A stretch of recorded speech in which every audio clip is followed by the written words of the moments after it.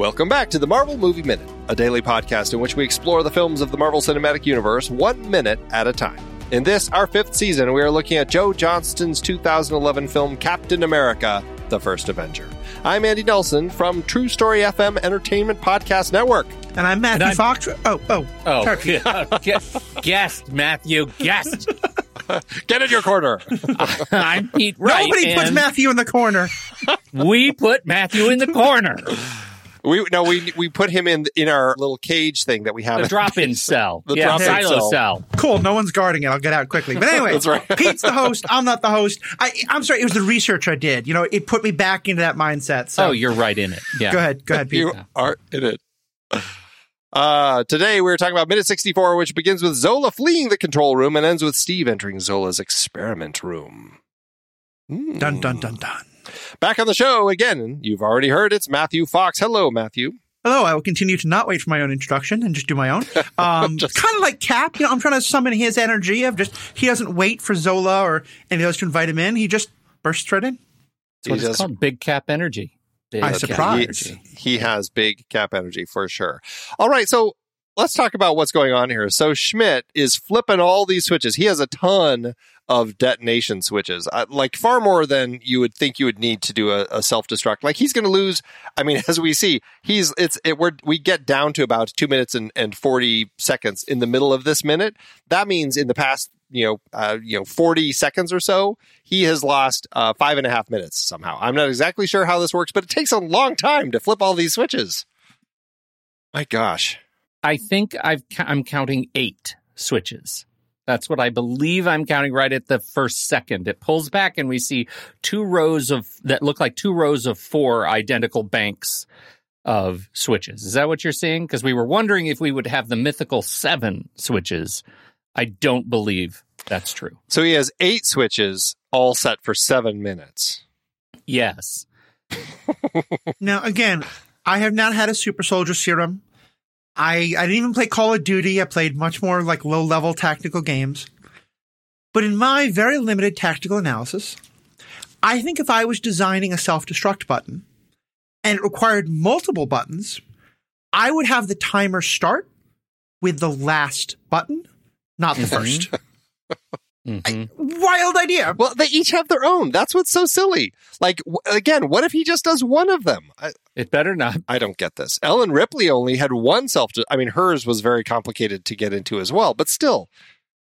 With my last breath, I spit at thee, Andy. Even Khan had one very complicated set of switches and things to turn. What was the self-destruct that they had to do to blow up the Enterprise? They had to each say something, right? Well, there was that, yeah. They've self-destructed the Enterprise so many times, and it's always a different way. But I also, if we're continuing this tangent for 1 second, I got to say, I'm so glad, Pete, you made clear you were referencing Khan. Because you started that quote, and in my head it went, oh, cool, I'll comment that that's from Khan. Wait a minute, what if he's quoting Shakespeare? Which Khan was quoting. And you're like, nope, he's a degenerate like me. He's taking Star Trek like Shakespeare. We're good. Right. Please, sir. We're all gentlemen here. So now Zola, I guess he's realized what time frame he has. He races out of the room. Like, I find his, like, the behavior of these two people very interesting. Schmidt is just so Terminator, I'm going to flip all these switches, and then, I mean, he probably very slowly walks to wherever he needs to go. He's not even going to run. Whereas Zola, like, he darts out of this place fairly quickly, and he's scampering, I guess you'd almost say, across the catwalk as he's trying to get to where he's going. How does all this play for you, given that we have 7 minutes, and what are these two trying to do? Do you feel like you were, I don't know, or were you expecting anything? Were you expecting them to run out of the room together? Like, does it seem like Zola is just bailing on Schmidt at this point? Like, how does this play? I think Zola's actions make sense because he's gathering up papers. He's trying to save what needs to be saved. He is, but not yet. Like, right now, we just see him running. Like, I mean, we will see him going into his lab, like, toward the end of the minute. But at the beginning of the minute, like, from the audience perspective, Schmidt's flipping the buttons. Zola just runs out of the room. Yeah. I don't know. I guess it struck me funny when I saw it because it seems like like he's just saying, "Screw this, I'm out of here." I don't know. It plays funny to me when I look at it this way. Okay. Yeah, I guess because of what comes right after it, I just thought, oh, he's running to like gather stuff up to get out of here. Yeah, it may just be me looking at it that way, but it was funny to see him, like Schmidt starts flipping buttons and he's just like, "See ya, I'm out," and he just like runs out of the room. It's like the Six-Figure Man who suddenly just runs out of the room. Yeah, right. When finally confronted with the his Count, enemy. Count Dugan. Yes, Nice. yes. Don't know how I pulled that out, but yeah. There is a funny moment in this that, and I don't know, it's probably just me, but we see Zola running out across the catwalk, and then we cut to Cap, and now he's up on some catwalks, and we see him kind of come to this balcony, this edge of the catwalk overlooking the whole compound here, all like the factory floor. And we linger on the shot of him kind of staring out into it long enough where like he kind of raises his head and looks forward, and the camera very kind of gently moves to the left, almost like we're meant to see something before he and the camera then swing off to the right. And I don't know, maybe it's just me, but it's about 15 seconds into this minute. It really made me think that he sees Zola or he sees something in this factory that we're meant to see. And I guess it confused me enough where I stopped and I looked at it long enough to scrutinize it. Like, am I supposed to be seeing something in the distance here with Cap? Did either of you notice anything in there that we're supposed to see, or did that confuse you, or is it just me, seeing shadows? I didn't notice anything, but I did think maybe they wanted to give us just long enough with Cap examining the space, because I think this is our first full reveal of the factory floor, right? We've had kind of like looking down sections of the bomb casings and the fuel, but this is the never-ending warehouse of activity for the first time. And it struck me that maybe they just wanted us to be able to linger on it, because I didn't see anything that Cap should be looking at that we also should be recognizing.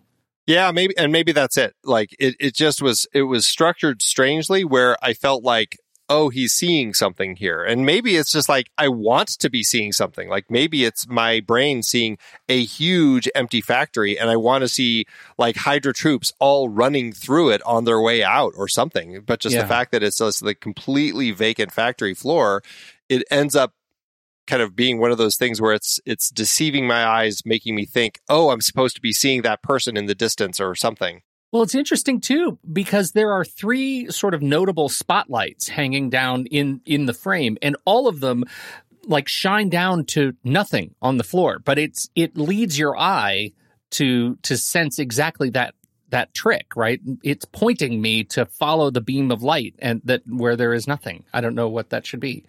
Yeah. And I'll just say my uncharacteristic silence here is just because this is where, again, I'm deeply impressed by what you two are able to see in a film. Because maybe it's because I don't have the training, or just my inclination has always been more just the characters and the writing. And I'm sure all this affects that in ways I don't notice. But like, what I saw was a guy running around punching things. And like, it was not, I think the thing is you're noticing a lot more. And it's one of the things I loved about Thor is you all helped point out things that I didn't see, but I realized how much they affected it. And so, yeah, I can get, as you're saying this, yeah, that actually doesn't make sense. I wonder why that happened. But if you're asking my opinion on why there's the lights, I don't know. I'm lost. So totally okay. Totally okay. It's an interesting moment that we have here. And yes, Pete, you're probably right. We're just meant to finally say, hey, now let's look at this whole factory floor for the first time from up here so we can really get a sense of what Hydra is doing. It does just feel constructed in a way where it feels like there's meant to be something else we're also supposed to be seeing. Andy, my follow-up question to you is, in a few minutes ago, last week, we had the exterior shot of the massive scale of the outside of the factory, right? Yeah. Does the reveal of the inside of the factory live up to your expectation, exceed it, fall below it? Well, I mean, that's an interesting question, because I guess when I saw the exterior of the factory, it looked like a building that was made up of, I don't know, 50 floors, maybe more, right. Incredibly wide, incredibly tall.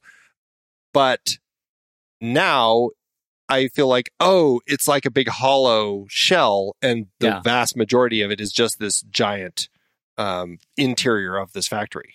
Which begs the like assumption that whatever they're building in here is giant, right? It's going to be a very big thing. So, well, and we do see as he runs by, like there's a giant. It looks like pieces of essentially what would be like a Valkyrie turbine hanging right there. Yeah, I think there's that. I think it's also it like this is not Schmidt. Schmidt hasn't had this plan for 20 years. He just got the Tesseract and now like, cool, what can I do with it? And also, he's not planning to have this factory be making weapons for 20 years. I think he is very focused on there's a 6-month maximum to this work because he's convinced he's going to make the weapons, he's going to use the weapons, he's going to take over. And so I think it does all kind of speak to the idea of this all being very thrown together at the last minute without much forethought because who cares? Well, and clearly he's okay blowing it up. Like none of it, like to your point, it's all temporary. If I have to blow it up, I blow it up so I can go build another one somewhere else. Right. Yeah. Or 2 more, because it's Hydra. He blows one up, it makes 2 more factories. Oh, that's such a good point. There are factories everywhere. I just keep doing this. All right. So we get more of the fighting going on outside. Now the Tesseract energy does kind of confuse me from time to time and what it does to people, because we see a person disintegrated out here. When we saw it hit the building, as you pointed out earlier, Pete, or Matthew, one of you pointed it out, it blows the corner up. It doesn't disintegrate it. It literally is a giant explosion. But here we're back to the disintegration of people. And it's Dernier who's using it to do so. What's going on with these weapons? I mean, I think one thing the MCU has established throughout the entirety of it is if you're a writer, Infinity Stone means you never have to say you're sorry. Like, the Infinity Stones always do exactly what the plot wants them to do without any correlation to what they could or couldn't do at later points in the movie or the TV show or the MCU itself. It's in the title, man. It's an Infinity Stone. It can do everything. Well, like I think Dewey, what I would focus on is like the human body is very different from a like solid building, so it's possible that it interacts with those 2 materials differently. I'm still on the like dial-up power level that, you know, you can switch the thing but then why does it blow up instead of disintegrate? I got nothing. I was leaning on the different materials. Like it can disintegrate organic material and explode inorganic material. That's it. Also magic. I made a joke about writing, but we are told explicitly these things do not obey the scientific laws as we understand them. They make their own scientific laws. And I forget which of the Power Stones is the Tesseract. Is this the Space Stone? Space. Oh, that's right. Yeah, because that's why he gets teleported up. Right. Yeah, so like it does. So its when own... it blows up the building, it's making more space. You see what I did there? Wow. Or like, I would even just say like, you fire the laser one moment, it goes by the physics of Earth. Another time it goes by the physics of Titan. Like, what do you want? Oh, that's a whole new way to look at it. For all, I mean, we're just kind of going, there are way too many options that it could be a dial on the side. And like we already said, it could have been set on stun earlier. Now it's just one of these things where, it can be, maybe Dernier's finally figured out the switches and has moved it from blow up to disintegrate. I mean, in just a minute, Dernier's going to set it to chickens. Wait till you see what happens then.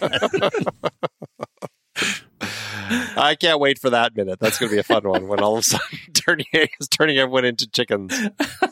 Oh, I wouldn't have. I was thinking like a Mel Brooks spoof on this. So like you use the laser to fry chicken, Fast. I just imagined Dernier shooting a million chickens into the battlefield. Wow, we all read that in such different ways. That was brilliant. Just like trying to read what's going on with this silly gun. So. Awesome. We do have a moment where they grab some grenades. Now we're just down to grenades that were in the side of the hydrocycle. As one of the troops as I believe that it's Falsworth, who's now, I guess he's out of the tank. I'm not, or maybe it's just another soldier. It's hard to tell what. I can't tell if the soldier. I thought he was wearing the. Is he? What hat is he wearing? Maybe it's just a regular military hat. I thought it was his hat, and I thought it was him, but I believe that he's still in the tank. So it wouldn't make any sense at all to have him now leading some troops running past these hydrocycles, telling them to grab grenades on their way. But maybe it is him. I don't know. Can any of you tell if that's him? It's right there at about second 22. It looks like Falsworth in his hat. He's got the little beret. He's wearing a beret. I was going to say, I think one of my other frustrations about the scene, I think we talked about this a little bit with Thor, is this is still in an era where the special effects are not really able to do the things that you might want them to do. So we're always shooting these battle scenes at night where it's hard to see things. And so I think a lot, for me at least, it's I just kind of glaze over the details because I really have to kind of like stare really closely to try and see this stuff. Well, and it could be that, I mean, with all of the stuff that they had that they were filming, this might have been a scene that was intended to be earlier in the film or earlier in the fight sequence before he even gets to the tank. And they chose to use it here. And so maybe they darkened his face because it's really hard to tell if it is Falsworth or not. And so it could have been him telling these people to grab these grenades from these cycles. They darkened, like they shadowed his face up so you couldn't really tell. And then you see all the grenade stuff going on because the next time we see him, he's back in the turret of the tank. So I don't know. Which also made it jump back a bit. Again, like I think by now we've gotten so used to the special effects of the MCU being so good that we think they can do anything. This movie was made, 18 years ago? No, not that far. It was only 10 years ago. And, okay, even so, 11 years big ago, jumps. Yeah. I would imagine that showing a human disintegrating versus showing a side of a building disintegrating, I can see the second one being a lot harder. So maybe that's why it exploded. I don't know why now I'm stuck on that question. So that's very funny. All right. Well, we do see, I'm confused because it seems like Schmidt has been in the control room where they've been running everything, but now he's grabbing the Tesseract. And last time we saw the Tesseract, it was in, his kind of his office, the place that he had been, where they had been doing a lot of the experiments with it. But it seems like maybe over the few months where they've been doing all this building and stuff, they've created a new place for it up here in the control room where the Tesseract gets put into this machine and it pumps that Tesseract energy into all of the stuff they're building. That I would think that likely is the case as to what we're doing here. I mean, it's not completely clear, but that may be what's happening here.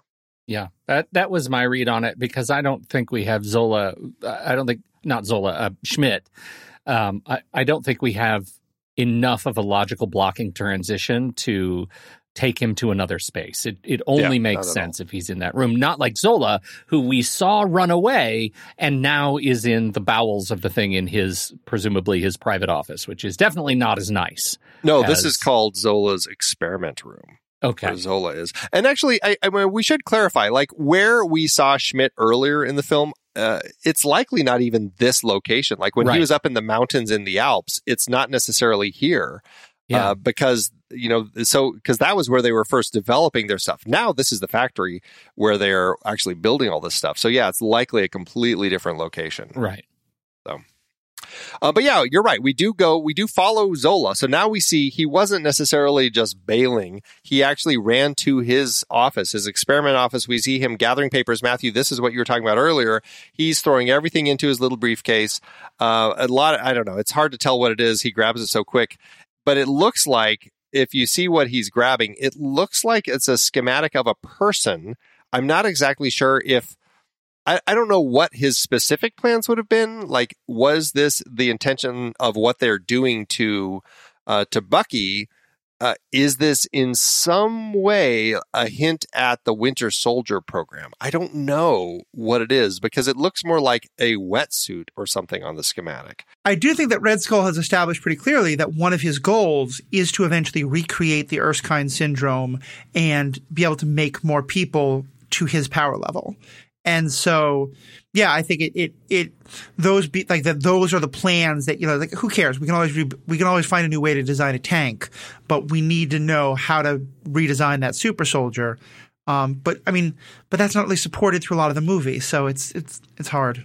It really does look like a wetsuit, though. You're right, with some sort of mechanism on the front. Yeah, right. I don't know what it is, but clearly he's doing something involving a body because he's grabbing the schematic and all of his stuff. He grabs his hat And the camera pans up to a map of Europe, showing a bunch of other Hydra bases. I thought this was interesting. Steve's going to certainly notice this too.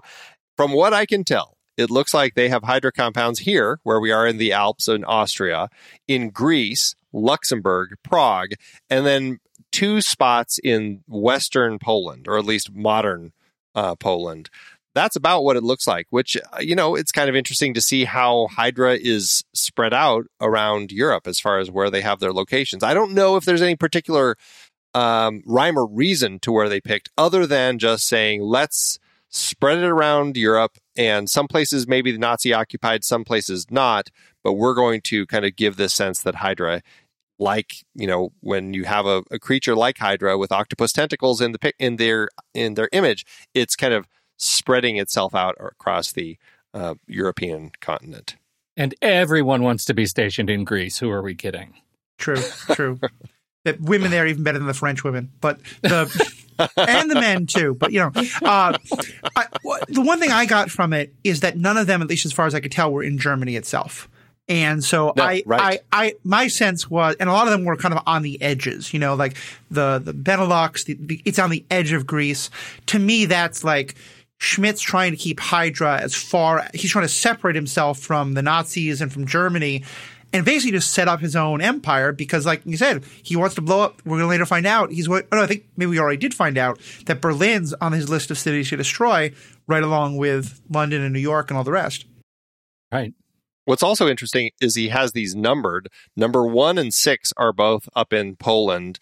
4 is that's the one that's in Prague. 3 is in Greece. 2 is where we are. Actually, it doesn't even look like Austria. It actually looks like it's in Italy. So maybe they are on a different one that's not even on this map. And then they have number 5 up in Luxembourg. Italy was Germany's ally and was basically kind of a puppet state of Germany at this point. So yeah, Italy would be just as likely as any of the rest of them. Yeah, absolutely. Now we have a moment that is really one of my favorite images in the film. And maybe it speaks to my love of film noir, but the way that all of the stuff in the corridor outside of Schmidt's experiment, or outside of Zola's experiment room, looks, it's so beautifully lit. Like, we have Steve walking down the hallway and you just see his silhouette with some yellow light behind him.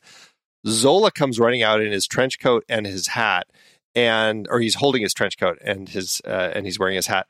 And it's just shadows and figures in this darkly lit corridor. And it's just beautiful. I love the way that this whole thing looks. Did it strike either of you to kind of like have kind of this feel for kind of a noirish 40s film? Oh, absolutely. Especially Zola, because the way his coat falls, the way his belongings are under his arm, and the way his hat is cut in that silhouette is just perfect. Moving from the yellows to the pinks and blues and reds back to the yellows in the foreframe, I think is just a lovely composition. It does lead to the cap choice here. Like, he could absolutely catch Zola if he wanted to, but he stops for some reason. And so I think that whole approach, as he closes the distance, it's all shot perfectly. It gives us that opportunity for the devil's choice. What's going to happen in that room? I think it's fantastic. I love the way that it plays. But to your point, it does make me wonder, why does Steve stop? Like, is it because Zola doesn't look like a Hydra soldier and he's just like more curious about where he's coming from, as opposed to stopping this figure who looks like essentially a businessman running down the hallway? Because we don't have a moan echo from the room until after Steve has stopped. So The only reason he kind of stops and turns is because then he does hear that moan. Because you know who you chase if you're Captain America? You chase the guy running away from you, right? Like, I don't think he needs to worry about not knowing who Zola is. Zola sees him and starts to run. And so if I'm Cap, I follow him. So, I don't know. Movie logic. Zola doesn't look like a bully. He looks like a guy who gets bullied, which is actually true in this movie with how Schmidt treats him. And so I don't know that like Cap takes that all in a moment, but like I don't think Cap looks at Zola and thinks this is the epitome of the German bullies I came here to beat up. Yeah, he's not my target. Even when he starts running, he's not doing a Kruger run. He's doing, a very casual, like almost like the run that, you see me running after you, so you run faster sort of run, like just to almost like make Zola, get out of here a little quicker. If it's even slower than his Sunday on your left run. Like it's a very slow run. It's a very casual run. I mean, he's pretty convinced that like he's going to catch up to him eventually. Right. Zola does not have the stamina to outright run him. That is true. I don't think I have anything else with this minute. The next minute is going to be something in the room here, which should be fun to talk about. So do either of you have any last things for minute 64? I'm good. I think that's about it. All right. Matthew, remind everyone again where they can tune into what you're up to. TheEthicalPanda.com. I do podcasting. I podcast superhero ethics and also one called the Star Wars Universe Podcast. That one especially I'll talk about because depending on when this is released, Andor will either be in the middle or will have finished, but we're going to do episode by episode coverage of it. We're hopefully going to get a bunch of different guests, talk about all sorts of parts of the Star Wars storyline. I just did an episode on Star Trek, and I get the two of them mixed up all the time. So yeah, definitely check that out, theethicalpanda.com. And you can also find me on Twitter and Facebook and TikTok by that same name. Fantastic. So check that out in the show notes, everybody. We will be back tomorrow for minute 65 to close the week out. Matthew, thank you so much. Appreciate you joining us again back here in Marvel Movie Minute Land. Yeah, my pleasure. And Pete, thanks as always. Tomorrow, Cap finds a cake. That's what Zola left for him. Yeah. Until next time, true believers.